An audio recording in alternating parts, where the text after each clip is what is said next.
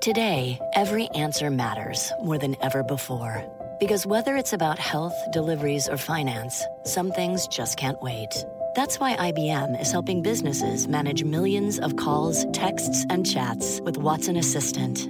It's conversational AI designed to help your customers find the answers they need faster, no matter the industry. Let's put smart to work. Visit IBM.com/Watson Assistant to learn more.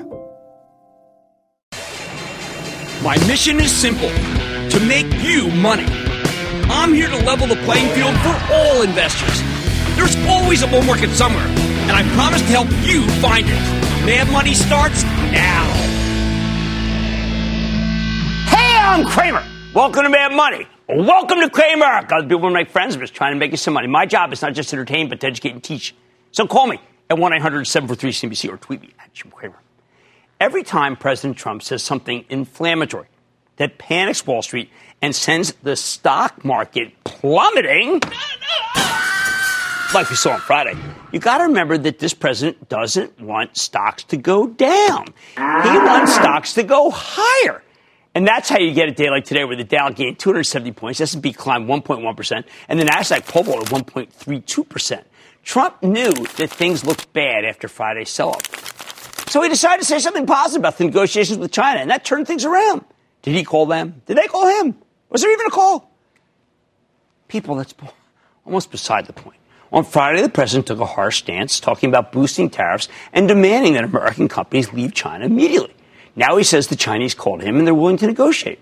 That was enough to give the market some lift, even though we're getting conflicting reports about what really happened. We know the People's Republic has officially denied that anyone called Trump. On the other hand, Trump says he got 2 calls because the Chinese are desperate and they know he has the upper hand. Who's telling the truth? I got to tell you, I was amazed at how quickly most of the media rushed to decide that the Chinese Communist Party is more credible than the White House.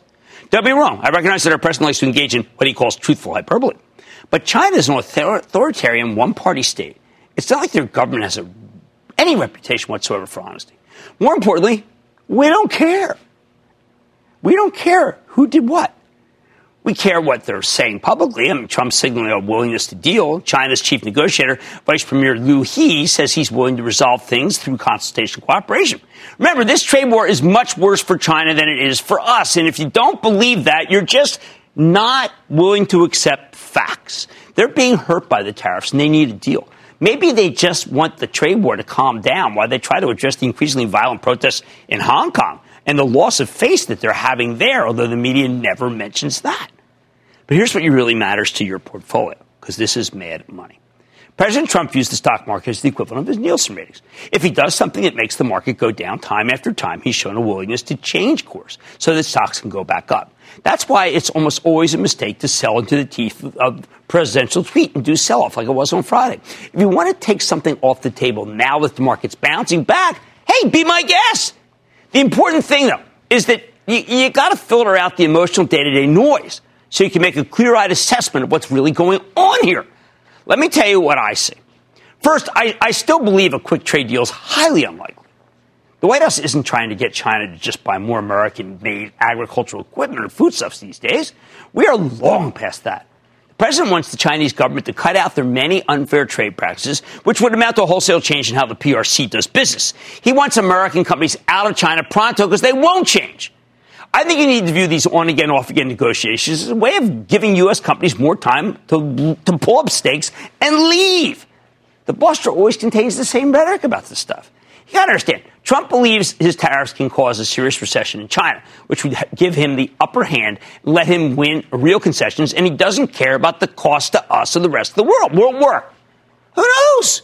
It may be an exaggeration when Trump says they're losing billions of dollars and millions of jobs, so the tariffs are indeed hurting them. Second, while the president's willing to tweet harsh words and risk a big decline in the stock market, if that decline is too big, he will always turn around and say something positive. He's done it time and again. How long will it take Wall Street, particularly the pajama traders, to learn?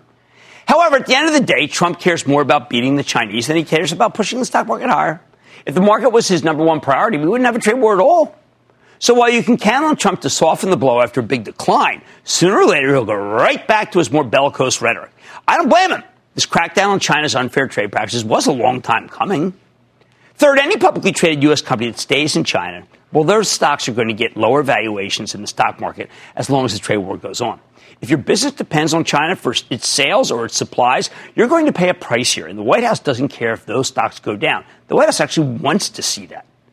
The president accepts that some companies will simply move to Vietnam, although he's wary of transshipments from China. So American companies even need to be careful that they aren't simply buying Chinese goods routed through Vietnam. He'd prefer Indonesia or Malaysia, although ideally he wants these companies, of course, to come back to the United States. But when he orders American companies to leave China, the whole strategy is that the stock market will do his lifting, his heavy lifting, in terms of punishing anyone who doesn't listen. Maybe you think that's too sophisticated for the White House. I think it's intentional, but whether it's part of the plan or not, it's absolutely happening. Finally, and this is a toughie, our industrial economy is absolutely getting hurt because of the tariffs. There's a visible slowdown in manufacturing as measured by rail car loadings, lumber, plastic pricing, auto sales, linerboard, high-end home purchases. So if you have a lot of exposure to the industrials, I think you need to do some swapping. That's right. Sell something and move into something less cyclical. I recommend moving into nice, consistent companies with good balance sheets and high dividends. That means Verizon with a 4.2% yield, but not AT&T with its more precarious nearly 6% yield. AT&T's balance sheet isn't good enough. I want you to review the good REITs like a Ventas or a Vici. There's also gold. We like Barrick. We like Agnico Eagle. If you just keep your money in an index fund, I don't think there's really that much you can do here. You got to ride things out, expecting more volatility, even though it can leave you bruised, pain, because it's too hard to swap out and then swap back in at just the right moment. We don't play that game with Mad Money. However, you might want to raise your cash position on these strong days to at least 10% of your portfolio. This is going to be a long slog. You need to be prepared for more pain. And you need to be able to buy that pain, even if the pain, well, let's just say, is painful. Bottom line, whether or not China wants to make a deal, from what I can tell, President Trump believes the longer he holds out, the better, which means we haven't seen the last of these brutal sell-offs. So get used to them. And next time, remember, there's almost always a bounce after the worst of the carnage because he wants one.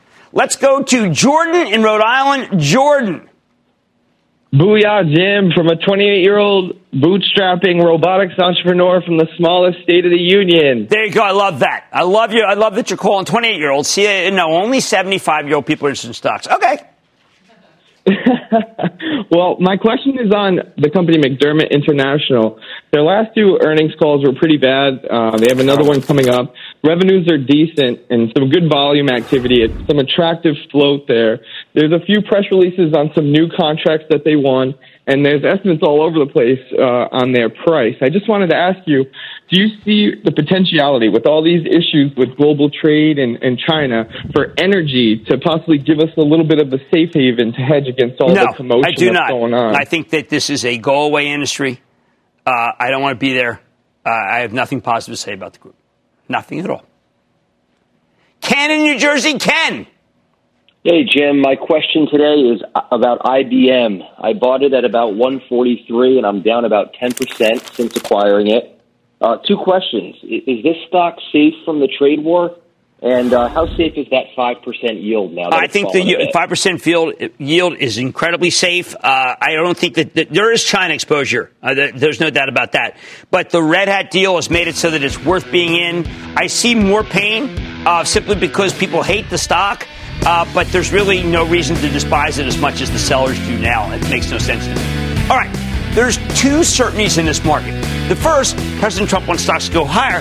And two, the trade war is staying power. Expect things to, let's say, be more volatile until something shakes out, whatever that may be. Until then, reduce your exposure to the industrials and buy the stocks of companies with sustainable high yields and good balance sheets. Hey, what made tonight? Are consumers still spending on their Venti triple cappuccinos? The ones with skim like I order? I'm talking to the CEO of Starbucks to find out. Then, have you heard about the war that's broken out this month? No, we're not talking about the trade war. We're talking about the great sandwich debate of 2020. I'm looking for ways to profit off of chicken sandwich mania that's ruffling feathers across the U.S. And how a $7.6 billion deal is transforming the animal health space. So stay with Cramer. Don't miss a second of Mad Money. Follow @Jim Cramer on Twitter. Have a question? Tweet Cramer. #MadTweets. Send Jim an email to madmoney@cnbc.com or give us a call at 1-800-743-CNBC. Miss something? Head to madmoney.cnbc.com. I want people to feel like they just learned something.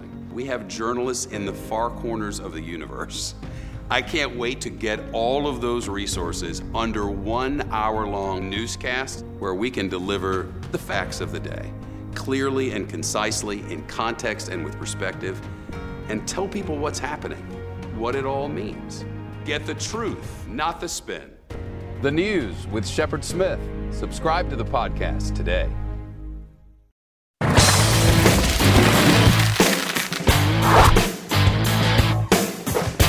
Contrary to what you might have heard, you can teach an old dog new tricks. Just look at Starbucks. For years, the coffee kingpin stock was stalled, pretty much doing nothing, stuck in the 50s. Then in 2017, longtime CEO Howard Schultz steps down. Kevin Johnson, a tech guy from Juniper Networks, take his place. A lot of people were a little confused about why a chain of coffee shops would bring in someone from Silicon Valley as CEO. Now, it took Johnson a little while to turn things around, but it's safe to say nobody's confused anymore. Thanks to better technology and better drinks, Starbucks finally solved its throughput problem. They're able to move the lines along much faster now. They're growing like mad in China and seem to be doing just fine in spite of the trade war. Nitro, the red-hot cold brew, is crushing it here in the U.S. The latest quarter was spectacular. A big top and bottom line beat with 6% same-store sales growth. In response, the stock shot from 90 to 99 in a day. Although since it's pulled back to 96, I think it's a bargain at these levels. Do not take it from me. Let's check in with Kevin Johnson, the president and CEO of Starbucks, who masterminded this incredible turnaround. To get a better sense of where his company's headed, Mr. Johnson, welcome back to Mad Money. Thank you, Kevin. Have a seat. Thank you. All right, tell us. Magnificent turnaround. How'd you do it? Well, a lot of this was focusing on the right things and then executing with discipline. Specifically, we focused on the experience in the stores, beverage innovation, cold brew, nitro cold brew, refreshers, and extending that experience in stores to a digital customer relationship. That was the key. All right. Now, you clearly believed in yourself in the turn because you told me in the 50s that was it. You're going to take some of that $7 billion and you are just going to stand there and buy stock. People didn't believe you, and you bought and bought. Well, you know, we did the Global Coffee Alliance with Nestle a little over a year ago. And as part of that Global Coffee Alliance, they paid us $7.2 billion for the licensing rights to sell Starbucks at CPG and food services. We took the $5 billion after tax from that $7.2 billion, and we did buy back stock. We've been aggressively buying back stock since last year when it was, was at lows as low as $50 a share. Well, it was a great move, and you have said over and over again you're going to grow at scale. Mobile, order and pay, throughput, delivery. These were all part of your strategy, and I think they're all working. Well, as I said last quarter, we're firing on all cylinders. Right. You know, you look at our business in the U.S., our business in China. You know, we posted a 7% comp globally. You look at the Global Coffee Alliance, the work we're doing with Nestle. We've now expanded into 16 new markets. And so, you know, the company is on a path where we now are accelerating the pace of innovation in ways that we believe are relevant to our customers, inspiring to our partners, and they're certainly meaningful to our business. This has actually, of course, happened in China, too. There are a lot of companies that are confused about their mission in China now. It's a lot part because of Washington. You're not. Those numbers demonstrate an acceleration in China during the trade tensions. Yeah, we had an acceleration in China. And 2 months ago, Jim, I was in Beijing to celebrate the 20th anniversary since Starbucks entered China. We now have 50,000 Starbucks partners in China who proudly wear the green apron. And it was a real privilege for me to be with them and share that experience. So we have built Starbucks in China for China, and they execute on what we call China speed. And they're doing a great job. It's working. Now, I didn't know until my kids did it. The phenomena of nitro. You always told me that you got to get that day part in the afternoon moving. Cold brew from a hot coffee place. Well, Jim, it all started with cold brew, which is a form of coffee. It brews for 24 hours in cold water. And as a result, it's a much more creamy, caramely tasting beverage with a little pop of lemon. Then you add nitrogen to it, and it just makes it creamier and sweeter. And so the combination of our cold brew, nitro cold brew, our refreshers, has unlocked the afternoon day part. In fact, a little over half of our beverages now are cold beverages. Well, millennials that I speak to were saying, oh, geez, I was going craft, whatever. I don't. Millennials, what happened that this thing took over? Well, I think clearly we identified, early in the cycle that this was a flavor profile and the shift to cold was going to happen. We amplified our R&D and our innovation around cold beverages. And as a result, we began to see that was resonating with all customers, and especially millennials. We then started to put Nitro in all of our stores. And by the end of the next month and end of September, we're going to be in all company-operated stores with Nitro. But you also have a new drink coming out, when, tomorrow? We have a new drink coming out tomorrow, and I think we've got one of our great Starbucks baristas, Tatiana, who's here, has just made... Tatiana's made a pumpkin cream cold brew. This is new for me, because I'm always one of the first people to do the pumpkin thank you, when it comes to October. This will be... You're moving it up a little. This is it. Now, pumpkin cream cold brew, right here. That is so good. All right, so we got to talk about something that you also, and we got credit to Howard. We had a business roundtable last week. Suddenly discovered something that you've been doing since you started, which is to recognize that there are more people than just shareholders. And look what it's done for you. Do you think people just saw the success of some companies like you and realized they better get on the case? Well, I think one of the most special things about Starbucks is that we have a mission and a purpose that is grounded in humanity and a purpose that goes far beyond the pursuit of profit. And I give Howard Schultz and all the leaders that came before me all the credit in the world for this. They operated the company this way from day one.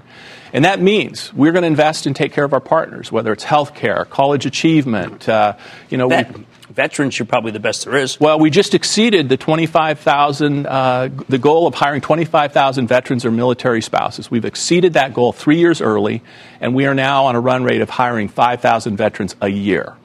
And so all of those things, add up to what we're doing to really drive a purpose that goes beyond the pursuit of profit. We did know the lines were too long. Mine is still too long in between 7:30 and 8, but that's okay. It's a small format. The notion of technology as being what was necessary in order to get to scale played into your strong suit. So what did you learn at Juniper that helped you at Starbucks?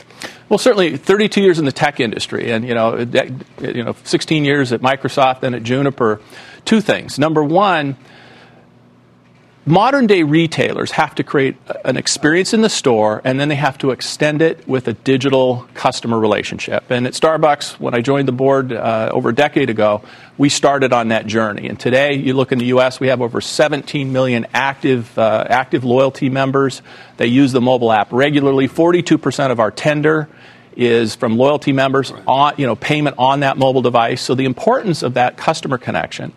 But then most recently, we've been using technology to help automate administrative tasks in our stores that free up our partners in the stores to focus on the customer. And, simple things like inventory management, some of the labor scheduling and the scheduling of their shifts is all automated now. That's freeing up time. Partner engagement is up, and customer connection scores are at an all-time high. Now, talk to me about Brightloom, because I think it's important because of who's running it. And I think it's amazing for you to realize that this was the whiteboard that Howard told me years ago could happen. Well, we've worked for a decade building this what we call the digital flywheel, the ability to connect with customers, personalize offers to them. And we've done that in our company-operated stores, mainly in the U.S., Canada, Japan, and the U.K. But we have licensed partners around the world that run different technology stacks, different point-of-sale systems, and we want them to have access to the digital flywheel. We actually want all food and beverage merchants in the industry to have access to it. So we licensed our digital flywheel software to Brightloom with Adam Brotman at the helm. And they are creating a company that's going to focus on providing commercial cloud-based services to all food and beverage merchants so that they, too, can enjoy the benefits. Having been in the restaurateur business now, that's when I want to own stock in every public. Last thing, you do have ingrained in China relationship, Alibaba, and everyone's so negative, and everyone just believes that there's never going to ever be a good resolution. You've seen it all. Is that really how it has to play out? Well, first of all, I would say, the same way we built this great global coffee alliance with Nestle, we have a very important strategic partnership with Alibaba, our China digital partnership. And over the years, I've gotten to know Daniel Zhang and his leadership team very well. They are great partners to Starbucks, and we're very optimistic about the strategic value they bring and how we work together. That said, you look at the geopolitical situation, I think everybody recognizes it's better for all nations and all merchants to be able to have, a good global trade environment. And I believe we'll get there. Okay, good. I want that. And then the last thing, People keep talking about that we're going to be in a recession or something. You've got a huge footprint in the United States, and you've got it all over the country. If people are not willing, are you bumping into any resistance on price? Because that would indicate to me that there really is some sort of recession. Or can you, I'm not sure what this costs, but I bet you it's going to be incredibly popular, and that's a good sign that we're not going into recession. Well, Jim, right now, our customer connection scores are at an all-time high in the U.S., and that's a function of two things. That's a function of how well our Starbucks partners are serving customers, but it's also a little bit of the attitude that consumers have as they're engaging with Starbucks. That said, we have not seen signs of, in the U.S. of anything related to a slowdown, but we do know these things go in cycles. But right now, we're firing on all cylinders, and consumers seem to be doing well. You probably know more about, maybe there's a guy at Walmart, maybe someone at Target, and then there's you, in terms of people who know and have the pulse of America. I'm going to congratulate you for an incredible performance you've done for shareholders, but also for stakeholders, which I know are just important, and people should go out and drink this because it's darn good. Okay, I want to thank Kevin Johnson, President and CEO of Starbucks. Look at this run. And Kevin engineered, but he would tell you it's the people in the green apron that deserve the credit. That money's back after the break.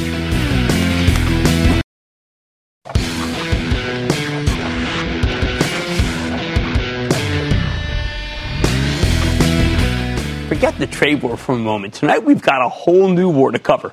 I'm talking about the great chicken sandwich war of 2019, not to be confused with Australia's great emu war of 1932, which was won by the emus.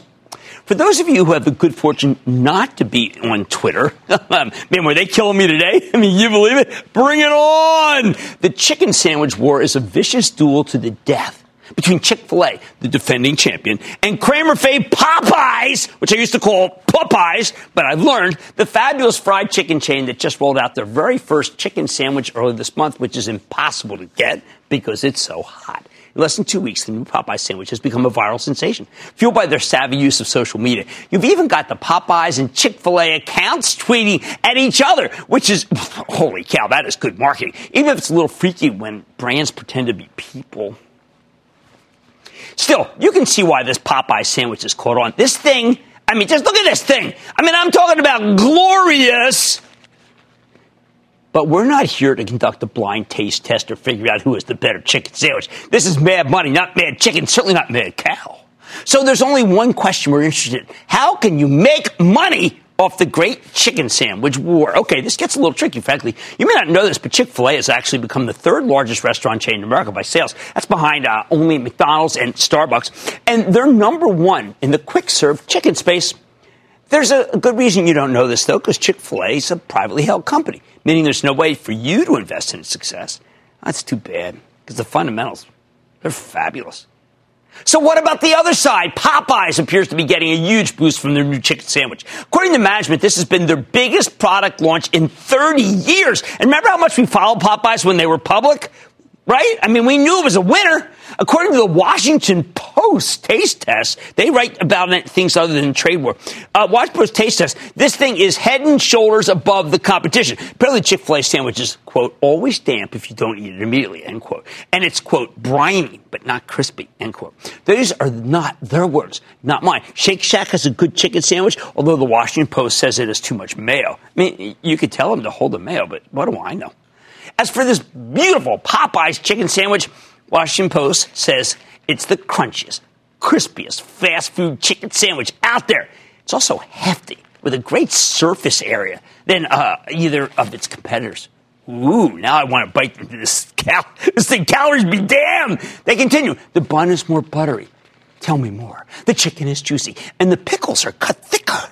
Hey, should I just eat this sandwich live on TV? Do you really want to watch me scarfing down a Popeyes chicken sandwich? Or maybe I'll save it for later. Hey, Regina, we're going to need at least a dozen of these minimum. Done. Thank you very much. Good. We have a big staff. We have a big staff now. Anyway, the sandwich has been a huge hit for Popeyes. If you were following the story on Twitter, the commentary quickly transitioned from how great the sandwich was to how long the lines were getting. And then how some locations were running out. Hey, how about today? How about Thursday? No wonder. It's only $3.99.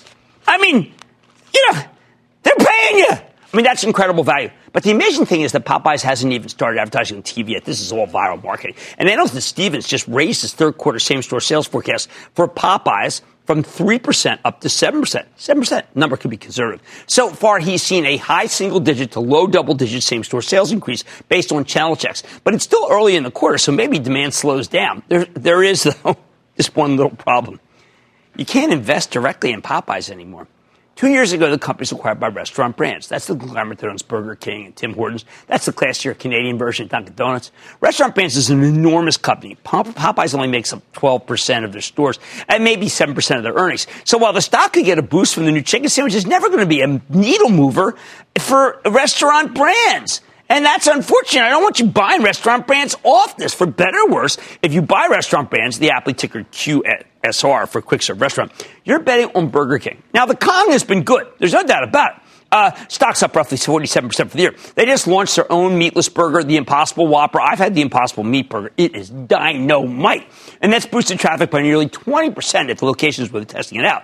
And the last quarter was strong. Restaurant Brands is a fine company. But the stock isn't exactly cheap. It's roughly 25 times earnings, making it slightly more pricey than McDonald's and only a little cheaper than Starbucks. Unfortunately, the vast bulk of their growth is international, including some meaningful China exposure. They opened 140 Burger Kings, 140 in the PRC last year. And I've got to tell you, therefore, they got the mo. And I'm not going to tell you that you can't buy it, but you should know this. 3G. Yes, the real reason to avoid the stock is to do with 3G, the Brazilian private equity firm that bought Burger King nearly a decade ago and transformed it into Restaurant Brands we know today. 3G is now ringing the register in the substantial position. They own 41% of the company, and they've now brought that down to 36%. It makes sense for them to take profits, especially after the hideous losses they've taken in Kraft Heinz. Holy cow, that's one of theirs. This thing's made these guys a fortune. But if they keep selling, it's going to eventually weigh on the stock. But again, I am not against buying Restaurant Brands. So you can't own Chick-fil-A. And you can't own Popeyes as a pure play, only as part of a much larger conglomerate, which is a great company with potentially precarious stock. Maybe we need to think outside of the box here. Maybe the real takeaway here is that people just love chicken. They love chicken. And if that's the case, you don't need to invest in the chicken more directly. You need to buy an arms dealer. And when it comes to chicken, there's only one name you need to know. And that name is Tyson Foods. This big meat processor is a huge chicken business that accounts for 30% of their sales. I'll go to the supermarket. You'll see, when you see chickens, you're going to see Tyson chickens. This stock has been a bit of a roller coaster after roaring higher in 2017. Stock got clubbed last year. Real bruising. No Tyson has been hit that hard since the Mike Tyson got knocked out by Lennox Lewis, whom I championed, by the way, on Celebrity Apprentice, when then businessman / TV star Donald Trump asked me who should go down the elevator and who shouldn't. Lately, though, Tyson Foods has come back with a vengeance, up more than 70% for the year. And even after that gain, I think, get this, I think it's got more room to run. First, though, a little mea culpa. I recommended the stock in 2017, not long after it broke down. Then I threw in the towel for when it dropped below 70. My track record, less than stellar. Hey, and people on Twitter, please go on and attack me as a buffoon and a chowderhead, because I would appreciate that. It makes me so happy. What you don't realize is that's what I live for and feed on. You clearly don't know me. Anyway, still, last year, Tyson was getting hit with some serious headwinds, like higher labor costs, higher transportation costs, and the new tariffs, of course. Then last September, CEO Tom Hayes, who we loved, stepped down out of nowhere for personal reasons. Longtime Tyson veteran Noel White taking over as successor. Since then, the stock indeed has caught fire, as you can see from the chart. Companies reported a series of consistently strong quarters. They're doubling down higher margin businesses like prepared foods. They've improved their execution. They've rolled out a plant-based beef alternative to compete with Impossible Meat, although it's got kind of a hybrid thing going. Their pork business is benefiting from African swine fever, which is killing pigs all over the world, especially in Asia, but not here. While Tyson's not totally immune to the trade war with China, they still get 88% of their sales from the U.S. Oh, and President Trump just agreed to a trade deal with Japan over the weekend that nobody's talking about that will open up the Japanese markets to more American beef and pork exports. It's actually quite a big deal. Plus, we know millennials love protein. I mean, Tyson's all protein. Best of all, even after this magnificent rebound, the stock is still cheap. Now, this is only 13 times earnings as opposed to Restaurant Brands. Bottom line, when you see all these people lined up outside Popeyes waiting for a bite of their terrific new chicken sandwich, you should buy the biggest arms dealer in chicken world. Yes, Tyson Foods. Whether Chick-fil-A or Popeyes wins the chicken wars, Tyson will always come out ahead. We're going to start the questioning with Keith in Minnesota. Keith! Hey, Jim, it's Keith. I have a position on Cisco, SYY. Just wondering what your opinion is. They had I like both Cisco's. Last quarter. I like both Cisco's CSCO, Chuck Robbins. Okay, the quarter wasn't perfect, but it was all right. And then Cisco SYY, the one that you own, wow, that was a shoot the lights out quarter. I get to interview Nelson Peltz in September at Delivering Alpha, and we may have to try to bring that up just momentarily. I'm really talking much more, of course, about Procter & Gamble and David Taylor. But now let's remember, as we await a supreme leader to emerge in this clucking chicken sandwich war, I'm recommending you go right to the source and add Tyson Foods to your plate. Stocks run a lot this year, but hey, it's a bargain versus, say, Restaurant Brands, which owns Popeyes, but I'm not against that one either. Much more Mad Money Hit. Is Elanco barking up the wrong tree when it comes to its purchase of Bayer's animal health business? I'm giving my take on the company's decision to pounce. Then, how this market's pajama party could be impacting your portfolio's potential. And all your calls, rapid fire, in tonight's edition of Lightning Round. So stay with Cramer.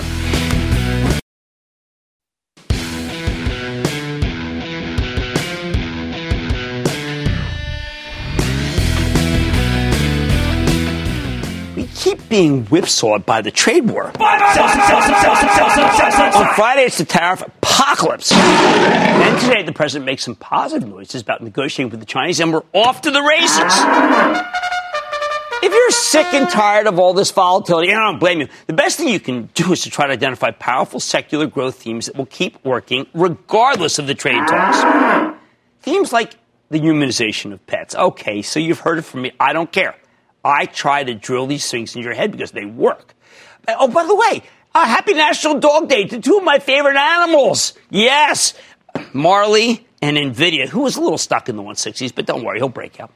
For years, I've been pounding the table on this story. Americans increasingly treat their pets like members of the family, which means we're now spending fortunes on feeding them the best food or buying them the best health care.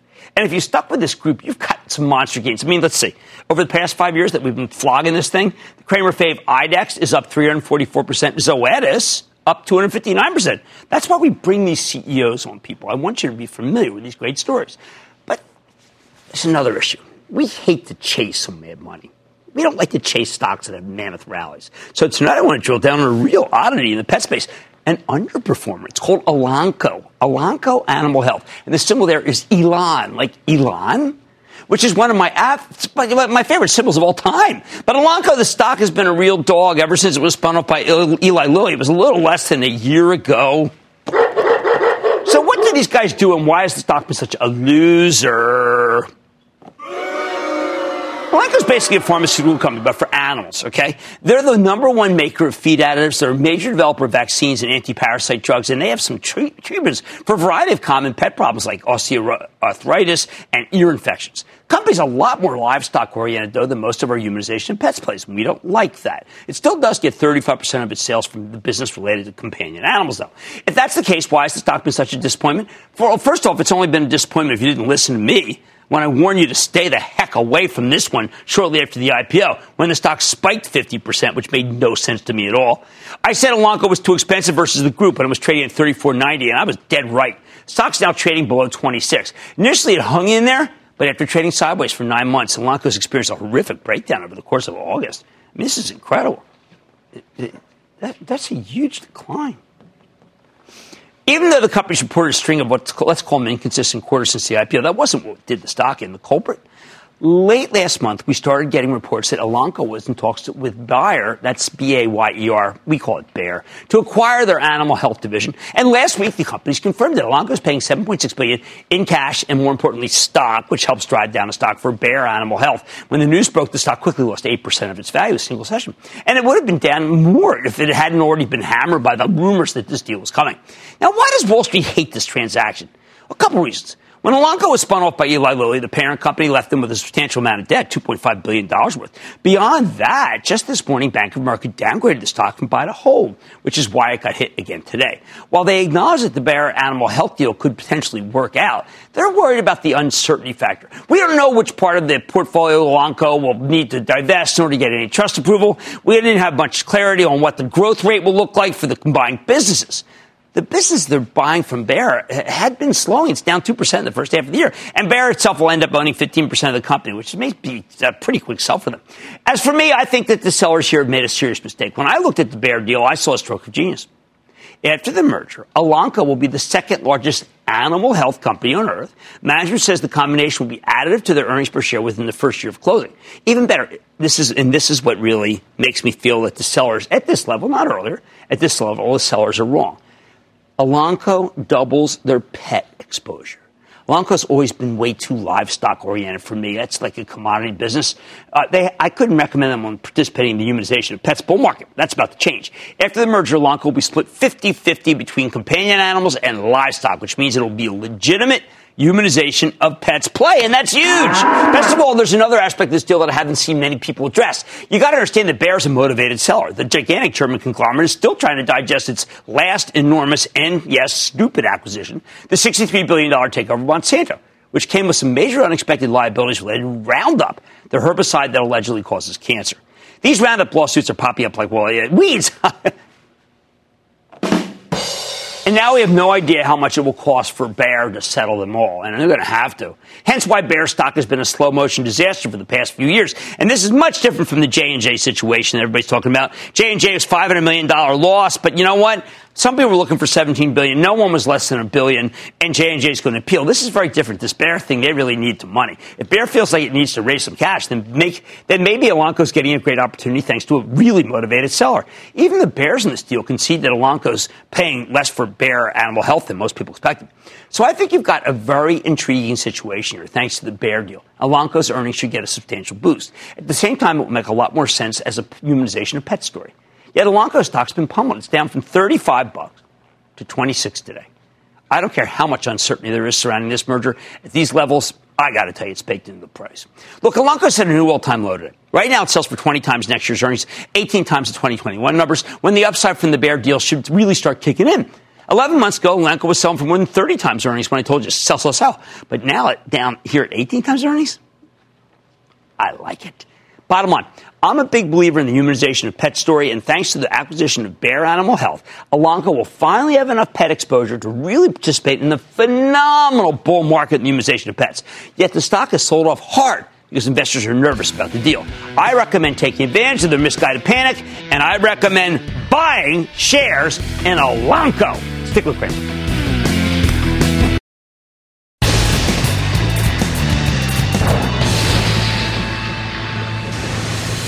It is time. It's time for the lightning round. One of those things.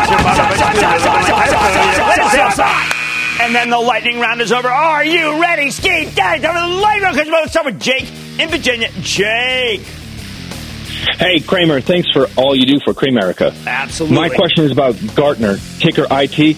So the stock tanked after the recent earnings report. The report wasn't that bad. Gartner's a terrific company. How long do you think it's going to take to recoup this loss? We got to look at that. I've always liked Gartner. I got to drill down and see why it's actually so bad because, wow, that may be an opportunity. I'll come back to you on that. Let's go to Ron in Florida. Ron. Captain Jim. Yeah. Captain Ron from Milton, Florida. There you go. Calling about CyberArk. They recently reported a great quarter, but they're losing some ground, and I can't identify why. I think that was the sellers really just not really understanding the story. I think that, boy, I got to tell you, that may be actually one of the great buys. There's a lot of people who just say, listen, the only ones we really want to own is CyberArk, but Udi Makati, time and time again, has proven that it's right to own that. Let's go to Kevin in Florida. Kevin. Hey, Jim. Last October, you did a piece on the 5 best of by class. And in health, you picked Novacure. I bought it, and it tripled. Can I buy more? Don't buy more, but we had the company on, Mr. Doyle, the chairman. And look, I believe in the story. As a matter of fact, I would say the opposite, which is that if you bought some on my recommendation, you trim a little. Because it's been, I mean, we liked it in the teens, for heaven's sake. How about we go to Trish in New York? Trish. Hi. Hi. I'm calling about Blue Mobile. Is it a keeper, or should I sell it? Sell. I don't know. Maybe I made my point. Let's go to Dylan in Georgia. Dylan. Hey, Jim. How's it going? I'm doing so you're not related to Dylan or Dylan, are you? I'm sorry. What's the stock? Vermilion Energy. Oh, man, I've been using this button too often. No, we don't want anything energy. I mean, no, the only thing we want energy is nitro, the drink. Jim in Colorado. Jim. King Cramer. Yeah. So Cleveland Cliffs has been beaten up this August. It's now trading at 2.5 times earnings and paying a 3% dividend. And a Firecracker CEO would be an interesting interview, I might add. But I agree with you, but 2.5 times earnings is a sign that the earnings are about to collapse, and so therefore, I don't know, this button's almost dead, right? Does it have room? We're in an industrial debacle, aided by the fact that most people think the trade war is never going to end, and that's right in the crosshairs of the Cliffs man. Let's go to Barb in Georgia. Barb. Hey, Jim. Thanks for helping the little guy. Absolutely. Although people on Twitter right now think I'm trying to hurt them. What would be my goal? What would be? I mean, what am I, some sort of like Sith Lord? Okay, go ahead. Okay, my stock is Xilinx. I'm in the house of pain. Yeah. You know what? Everyone's decided that China, and there's a new wrinkle. Look, here's the way I feel about Xilinx. You would be foolish to give up at 101. I think that it's going to pay. It's in the purgatory right now, but it's really good company with a lot of great infrastructure for 5G. Brian in Minnesota. Brian. Cramer, I'm here. All right, Brian. Wondering when we can start buying financial stocks again, specifically Morgan Stanley. No. We're not going to buy any financials until they go lower because they're just too much. Again, there's too much in confusion. As long as the yield curve stays the way it is, no one's going to recommend any stock that is like Morgan Stanley, even as Morgan Stanley is a great stock. You're going to have to hold it, but don't buy. If any one of these guys would ever come on, we would know. But they don't like to come on. So what are we supposed to do? Do their bidding? I'm not doing their bidding. Let's go to Bob in Missouri. Bob. Yeah, Jim, thanks for taking my call. Of course. I watch every night. Okay, thank you. Had a stock that's been downgrading for about 2 or 3 weeks now. Should I hold or sell AMD? No, you should buy it. Why do you include only hold and sell in the menu? We're talking about Lisa Su, who may be our foremost CEO of this era. I say buy Advanced Market. And that, ladies and gentlemen, conclusion of the Lightning Round. The Lightning Round is sponsored by TD Ameritrade.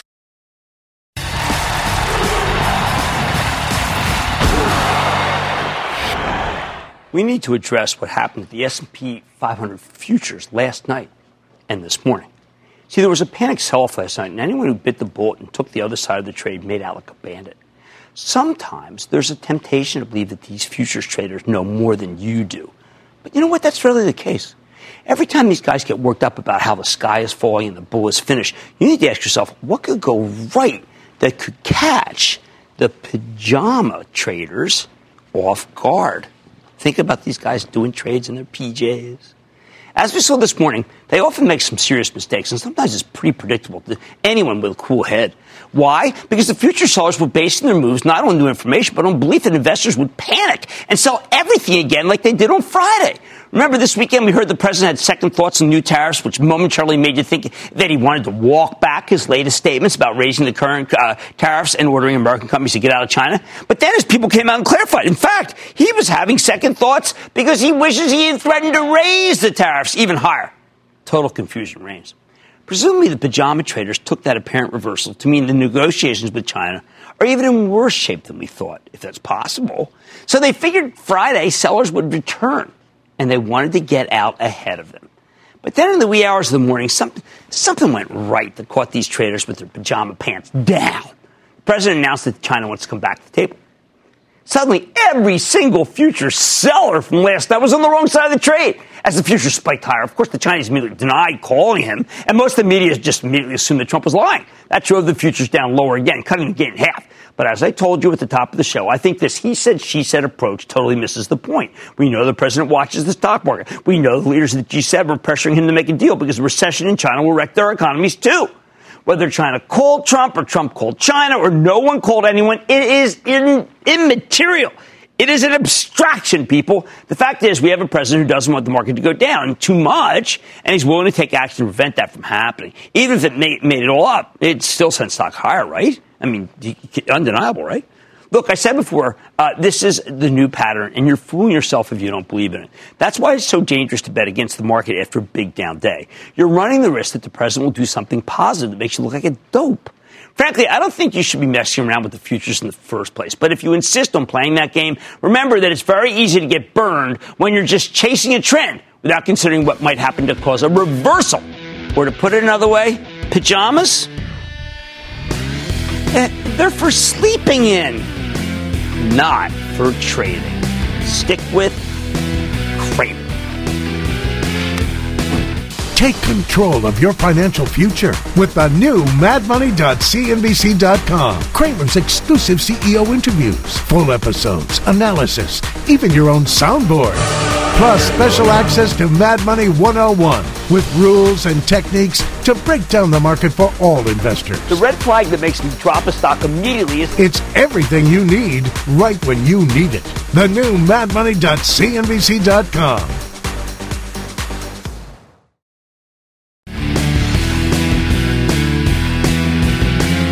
The Bell, an Oklahoma judge orders J&J to pay $572 million for its, let's say, hand in the opioid crisis.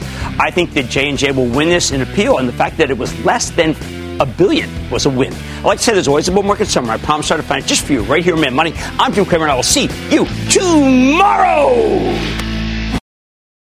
CNBC's Workforce Executive Council is a premier group of C-suite human resources executives from leading companies across the country. It offers a members-only portal and chat, plus exclusive industry content, with access to breaking news calls and digital networking experiences. The network and resources HR leaders need now. Apply to the Workforce Executive Council at cnbccouncils.com/WEC.